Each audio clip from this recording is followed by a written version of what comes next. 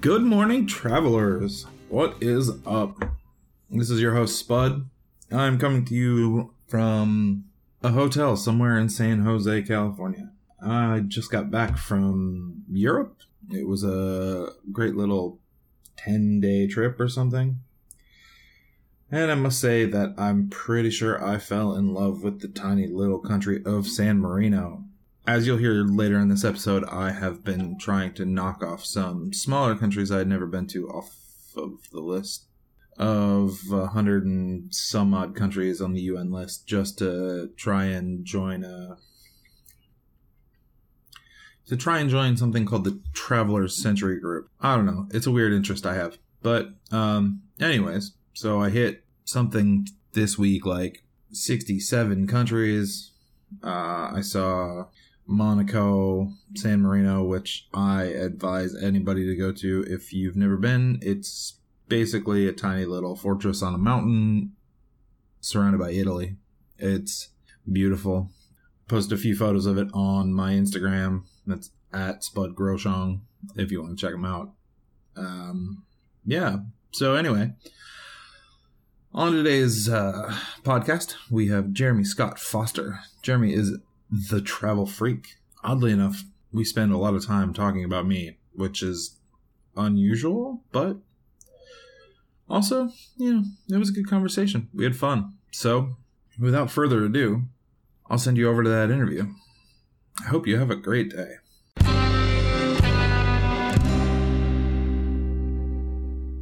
I'd like to welcome to the podcast Jeremy Scott Foster. What's up, dude? What's up, man? So what's happening? Where are you right now? I am at home. I am in Portland. I'll be honest, Portland was a lot bigger than I was expecting. And I didn't realize that there were so many little pockets. Like, I kind of just assumed that, like, Portland had a downtown where, like, all the primary things happened. But it's really separated, and it's a little bit of a sprawl. Yeah, absolutely. But it's a good spot, man. I'm pretty upset that I didn't give myself more time there. How long were you even here? Like 4 days. You know what? If you didn't leave the city, or if you went to Multnomah Falls, that's plenty of time. Well, okay, so I spent the first day pretty much working the entire day. So that whittled it down to 3 days. And then I think I walked around the city for one day, and then I did a huge route in the gorge. Okay. Like, I went all the way out to Trillium.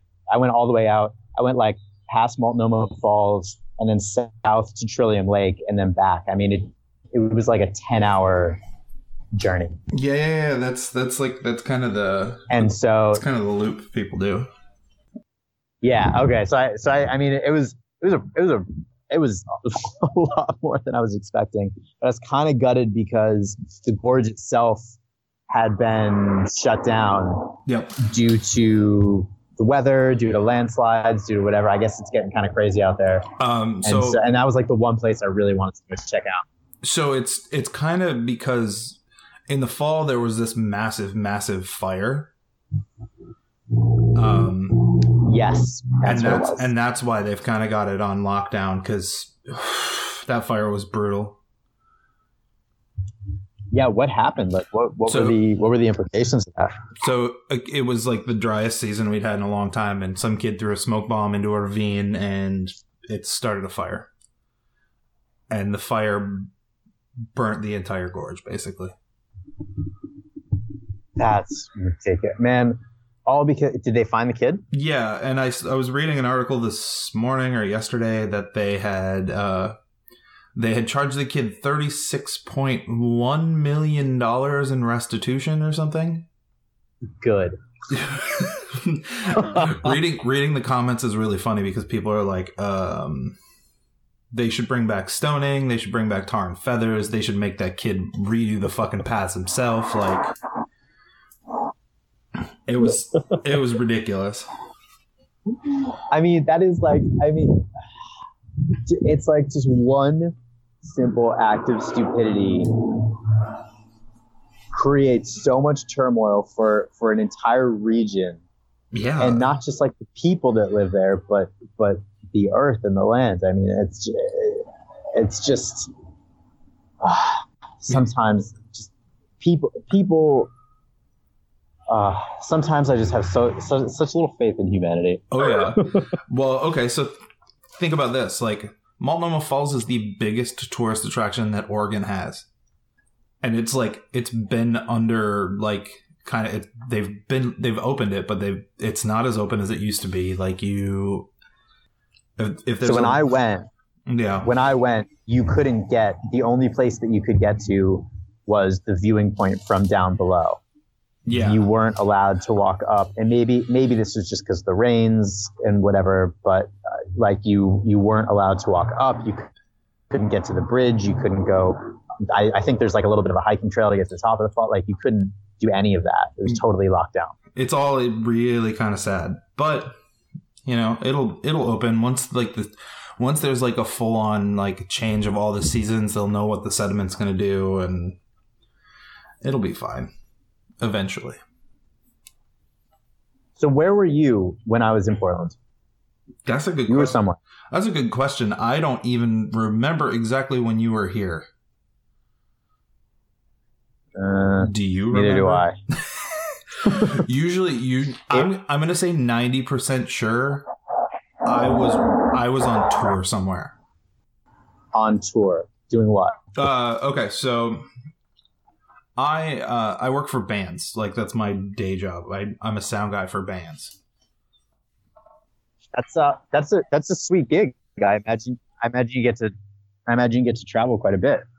Yeah, and I mean it's really good, but you know, it's like I see the inside of a venue and a bus and like, you know, things that kind of suck when I'm on tour, but it also helps because I usually stay for like a week longer if we travel abroad, or 2 weeks longer, or whatever. Yeah. I remember I had a friend who did lighting for a lot of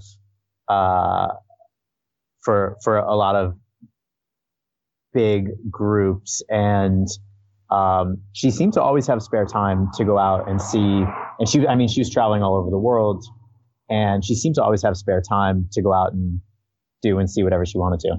Yeah, that's when I have the time, it's great. But sometimes it doesn't happen. This summer I'll have a little bit of time, but I mean, we're doing a US tour, and I'm literally going to be in a city I've been in 1,000 times every day. What's next for you? So on, let's see, Friday I fly to Europe. Where are you going? I'm going to Wales for work. And then I'm going to and then I'm just doing like a little train adventure. I'm slowly starting to try, like I had a goal to try and join the Century Travelers Club by the end of next year. Okay. All right. And I still have like 30 countries to get to, or 30 things to get to. So I'm doing a little train trip through Europe and like checking off a couple like small countries I've never been to just to do it. What are the start and end points of your trip? Well, I mean, I'll start in London, and then I'll end in Rome, and then I fly back because I fly home from London, so I'll just fly back to London. Okay, cool. So you're sticking on the west side. Yeah, for now. I mean, gotcha. I've only got like a week and a half, so it's like I'm basically spending a night or two in each little stop, and that's it. Yeah. It's a very busy time. It's a very busy time for the working. So what's your, like, I'm a bit of an audiophile. I'm like, you know, a casual audiophile. So okay. What's your go-to, I don't know, your go-to brand? Well, so since I do monitors, so I do the sound for the band on stage. Yeah. And we all use the Ultimate Ears 18s, like the molded in-ear monitors. Ultimate Ears 18 in-ear monitors. Yes, sir. And they're actually molded to your ear, like your ear canal and all of that. So you have to go to an audiologist and have your ears molded. And then you send them in and they make a special pair for you. Holy shit. Okay, so this is blowing my mind for two reasons. A, I didn't know that Ultimate Ears was in the professional market. Yeah, so they're like, I think they might be the biggest in the professional market, the biggest company in the professional audio world. Really? Yeah. Well, like I said, I'm a casual audiophile. Wow, I had no idea. Okay, sure. So then I had no idea that there was even such a thing as an in-ear monitor. I assumed that they all had to be either, tabletop, or large speakers or over ears. No, so they're like think about this. Think about you watch some band play and they've got those things in their ears, right? Yeah. That's an in-ear monitor. So it's molded to be flush with your ear. I mean, honestly, that's what I'm talking to you, like listening to you on right now. Just casually a $2,000 pair of headphones. Casually, I get shit for it all the time because I use them as my just regular headphones as your everyday. Yeah, I mean, I have a couple pairs and I keep one safe for sure. Yeah, well, I think that's so funny that because there's so many people who out there who are into sound who will they get very focused on specs, and they'll hate on the way that something has been tuned, and they'll shit on the Bose tuning, or they'll shit on Harman Kardon tuning or whatever. And then, and they're just like, no, this product is terrible, even if it's like a $300 pair of headphones. But then you're like, yeah, I got a $50 pair of shitty Sonys, and they were great, But yeah. And you're in the industry, and you don't have that same sort of pretentiousness about the sound. I've got two pairs. I've got a wired pair of. Are you familiar with One More? Have you heard of them? I feel like I've seen the name. It's just the number one and then more. It's a triple driver in-ear headphone. They're like $100. Sound quality blows me away. I've had them for a couple of years. And then I've got a pair of wireless Bluetooth Jaybird X3s, and those are by far my favorite headphones for traveling. The sound quality is insane. They're durable. The battery life is incredible. They have a great app that lets you tune it to your own. That's honestly, that's my favorite part, is that you can tune your own. You can tune it yourself, and then they have custom tuning from other high quality engineers or whatever, and sure. You can choose the presets. But there's really granular control over it, much more than just like your average EQ. And you can really tune them to your own liking, and you get whatever sound quality out of it that you want, which is amazing. Yeah, I like that. That seems really nice, actually. So let's talk about your blog for a second. What compelled you to start this blog? Yeah, what compelled me to start it? Well, that's such a big question. So I'll try to minimize it. Go ahead. I started it. Okay, I'll expand a little. So I started it really just as a personal register of my travels, because I have a terrible memory, and I know that I have a terrible memory. So I wanted to be able to just basically journal about my travels and be able to go back and be like, oh yeah, I did that thing, and this is how I was feeling at that time. And so I started this blog, and at the time I was just traveling to Australia, and my plan was to just go to Australia for like 3 to 6 months and then come home. Okay. And so when it started, my blog was actually called Honestly Australia, because I don't know, I thought it sounded cool. Yeah, I mean, and Australia's great. And Australia's great.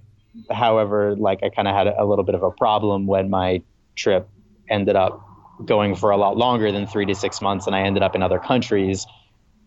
The Australia branding didn't work out so well, so I had to switch things up a little bit, and you know, it really just evolved over time. So it started as this personal register for myself and something for my family to keep up with, so that I didn't have to call them every single day, and you know, so they knew that I was still alive. And then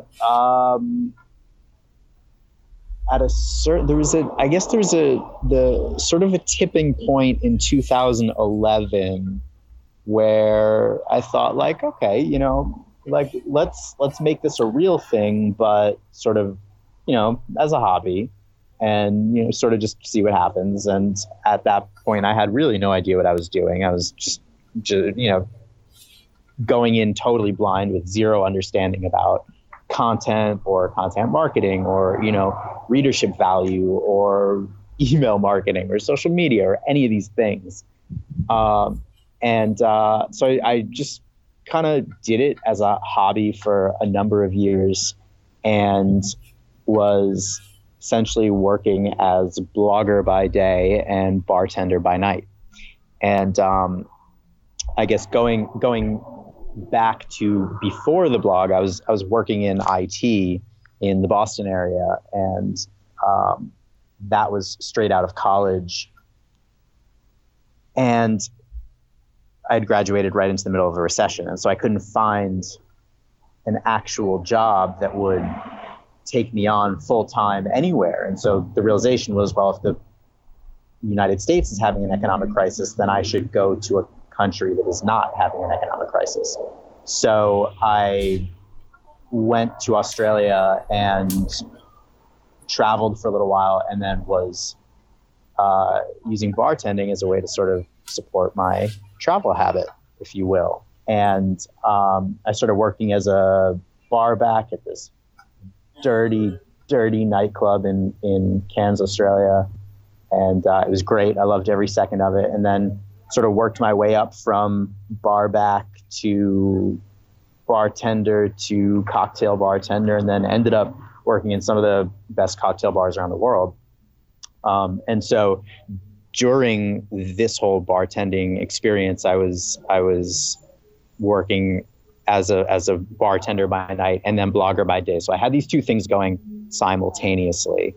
And then just in 2015, is that right? Yeah, in about 2015, I made the full-time switch, and have not been bartending since then, but have been full-time blogging. Nice. That's a story. So you full-time blog now, and obviously it pays your bills? Pays my bills. That is incredible. I feel like that's everyone's dream in this day and age. Look, don't get me wrong. I love it. I love the freedom that it allows me. I get to do some really amazing things. But at the same time, it's a job, right? And so, and there is no such thing as the perfect job, and every job has its downsides.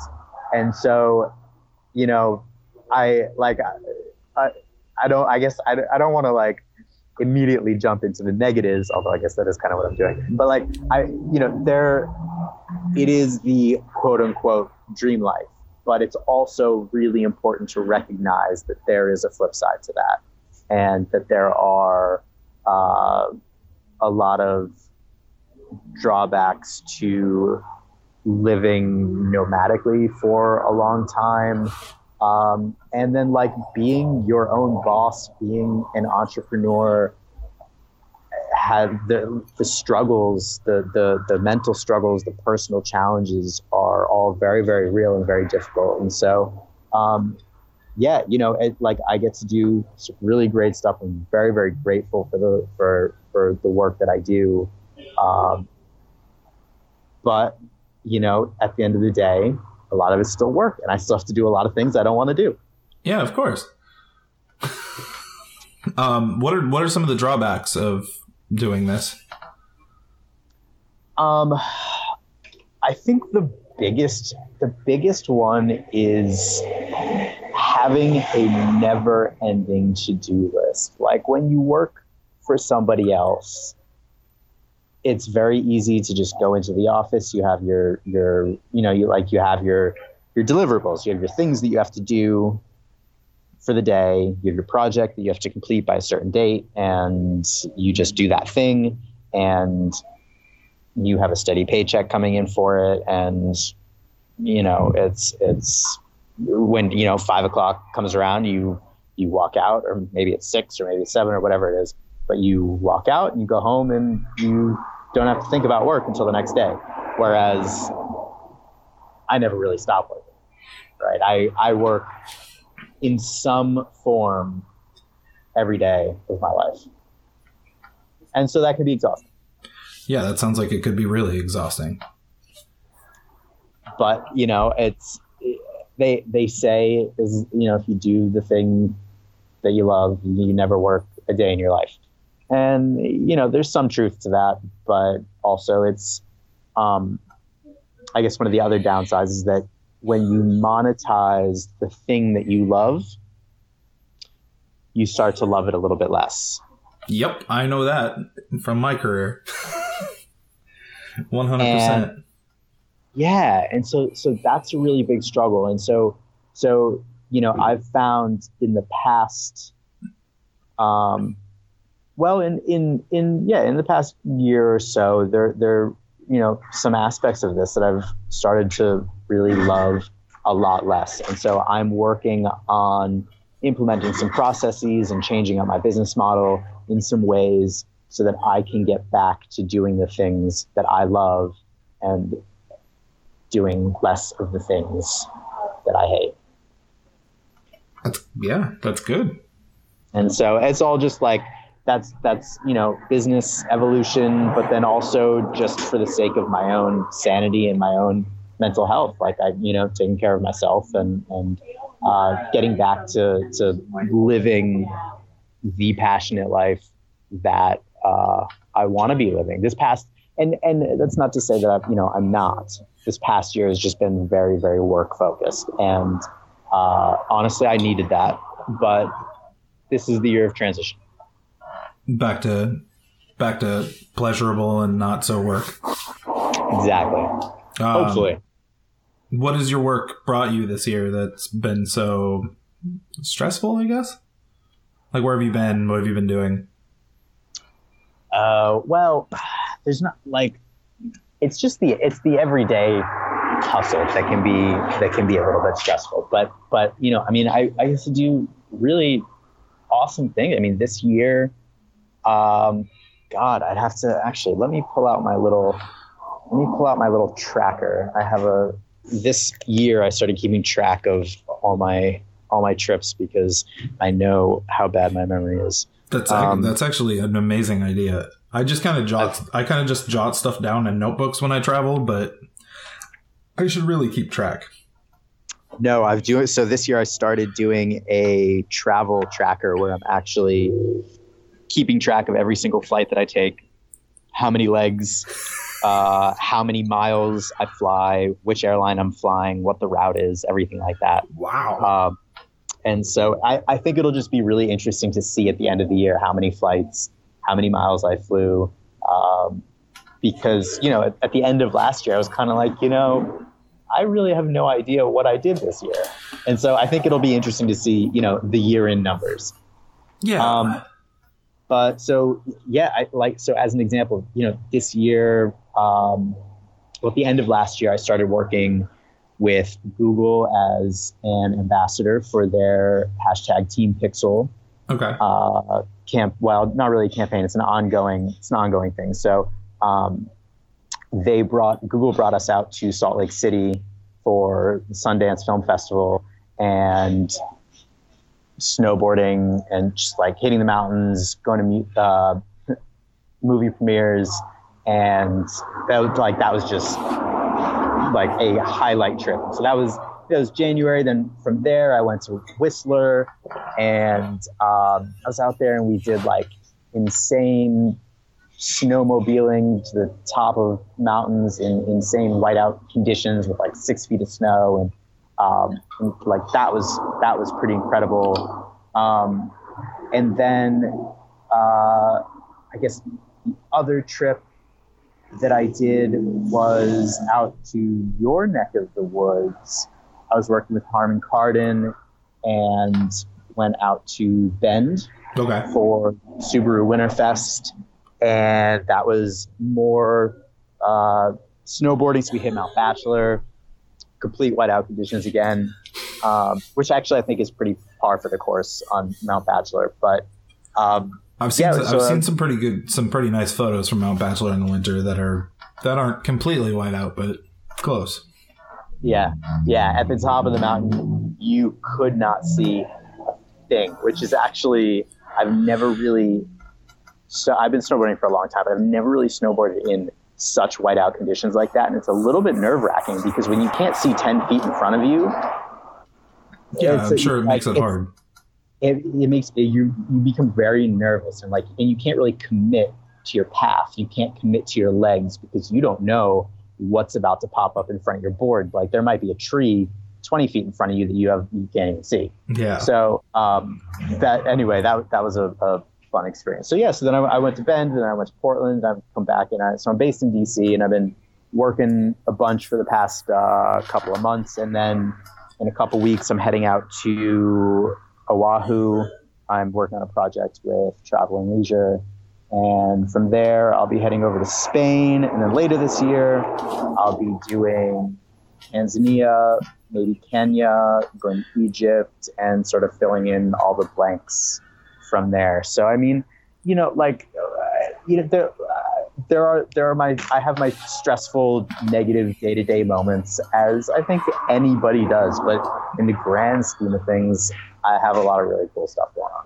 Yeah, it sounds like it. I mean, the Africa stuff alone sounds great. Yeah, that's going to be fun. I'm going with my mom, actually. That is amazing. She's going with you to all of those places? Not all those places. Just so we're doing Tanzania, maybe Kenya, and then Egypt. Okay, gotcha.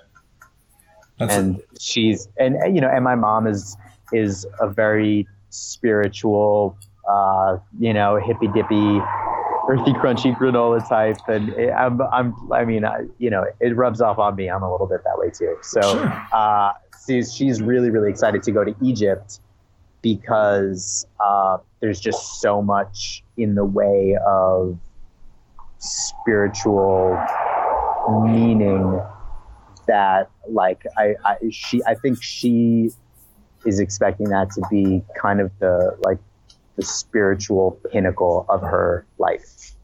And so I'm really, really excited to be able to share that experience with her. Yeah, that would be a lot of fun. I've been discussing with my mother about taking her to Italy because she's never really left the Midwest. It's the one place she wants to go. Is she said since I was a kid, I want to go to Tuscany before I die. So what's the reason? There's like literally, I think it's only because she's seen movies that are based there, and she just thinks the landscape is incredible. It's so funny. People are drawn to different countries sometimes for absolutely no reason. Like I bought that initial ticket to Australia back in 2010 for no real particular reason. Like I just had this draw to the country of Australia, and I don't know why. I knew literally nothing about the country. And I went, my expectations were all totally wrong, but I for some reason just wanted to go there, and I had no idea why. So I find it really interesting that people can be drawn to places for no particular reason. Maybe it's just the curiosity of the place. Like, I mean, I don't know if I'm necessarily drawn, but I want to physically go everywhere. And I want to see everything. Like, I went to Mongolia last year, And Cool. I had no expectations. Like, I didn't really know what to expect, and I was blown away. Like, the city is whatever. Ulaanbaatar is kind of, it's just a city, but the countryside was breathtaking. The people were incredible. Like, the food was cool. I ate horse, and I thought it was delicious, which is not something I think I would normally do. I believe it, man. I totally get it. I think, I think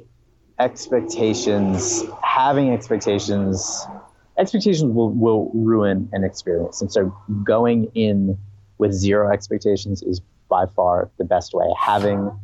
If you have no expectations, you are guaranteed an amazing time. But if you go in expecting something, it's never going to meet them and you're going to be disappointed. Yeah, I mean, that's a really good way to look at it, for sure.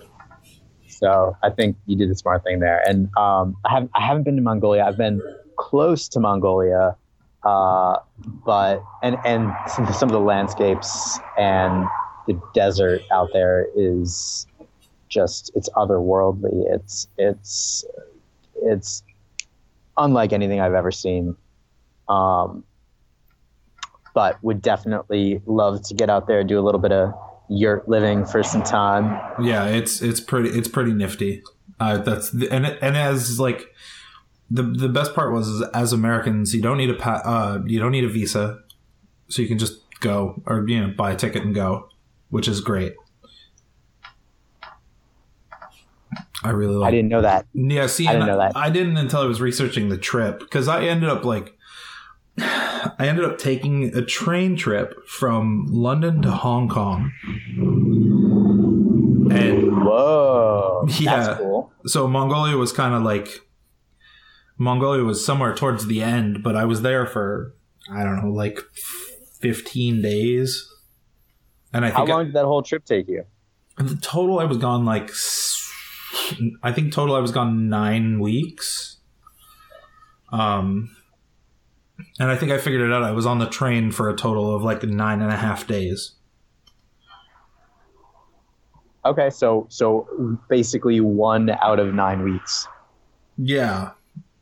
And I mean, I stopped, I'd gone through, I started in London and I went up through Scandinavia and then took the train across Russia and into Mongolia. Cool. I took the Trans-Mongolian. I don't know. It changes its name once it gets farther east. Everything gets a little bit weirder once you start going east. I mean, in that, that region, it actually gets incredible in Siberia. I thought Siberia was so amazing. Have you been? I haven't, but that is in I was going to say top 3, but that actually might be number 1 on my list. Yeah, it's for sure. I would advise, I would go back tomorrow if I had the opportunity. There was I'm a sucker for the train, always and forever. I think the longest I rode the train in Russia was 3 days straight before I got cabin fever. without ever getting off. There are 20-minute stops here and there that you can get off the train, but it's not you buy a snack at the thing that's on the platform and you stretch your legs. Yeah, there's a train that goes north of Lake Baikal that I want to do. That's kind of, according to everything I read, it was kind of one of those things where it's not any tourists do it, so it would be kind of fun. But it adds I think it adds 4 days onto the trip getting to Vladivostok, which is a lot. But it'd be fun. Yeah, but whatever. Yeah, you got time, right? That's exactly it. And obviously, you put that time in your trip, and you go. Yeah.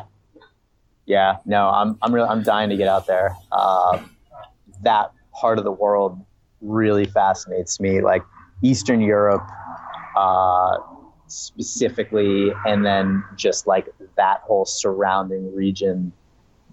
It's funny, I've seen very little of Western Europe because I don't know, I'm not, it doesn't draw me in the same way. I don't, you know, like they have amazing food. There's incredible culture and beautiful landscapes and all that. But I don't know. There's something different, something a little bit more strange and unique about that eastern side of Europe, and I really love it. Yeah, I kind of get what you're saying. I remember being in I don't even know, Eastern, like the Eastern Bloc as they call it sometimes, and it was great. The people were awesome. The food is interesting. Where did you go? So on tour I'd done a lot of like the Czech Republic, Slovakia, Slovenia, Poland, Hungary, you know, things like that. And then on my own, I've done like a few of those same places, Croatia, Turkey, Greece. There's still a lot of those countries that I'm trying to get back to, but you know, eventually I'll get there. Yeah, one day.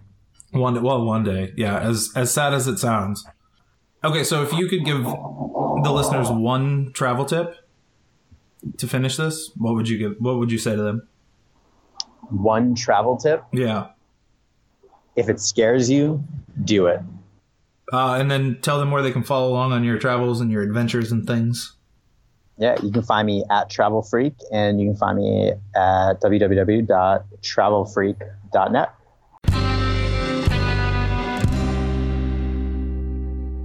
I would like to thank my guest, Jeremy Scott Foster, the Travel Freak. When you get a second, head on over to travelfreak.net and check out his blog. There's some pretty cool stuff on there, especially if you're trying to live location independent, as they call it. So yeah, again, I'd like to thank Jeremy. I'd like to thank all of you for listening. Be sure to check us out on social media. We have Instagram, Twitter, and even a Facebook page. All of them are at Lost in Transit PC. If you could take a second to rate and review the podcast while you're listening to it on iTunes or Stitcher or wherever it is you listen to, that would be incredible. And if you have any questions, concerns, comments, have any ideas for guests, please feel free to shoot me an email at lostintransitpc@gmail.com.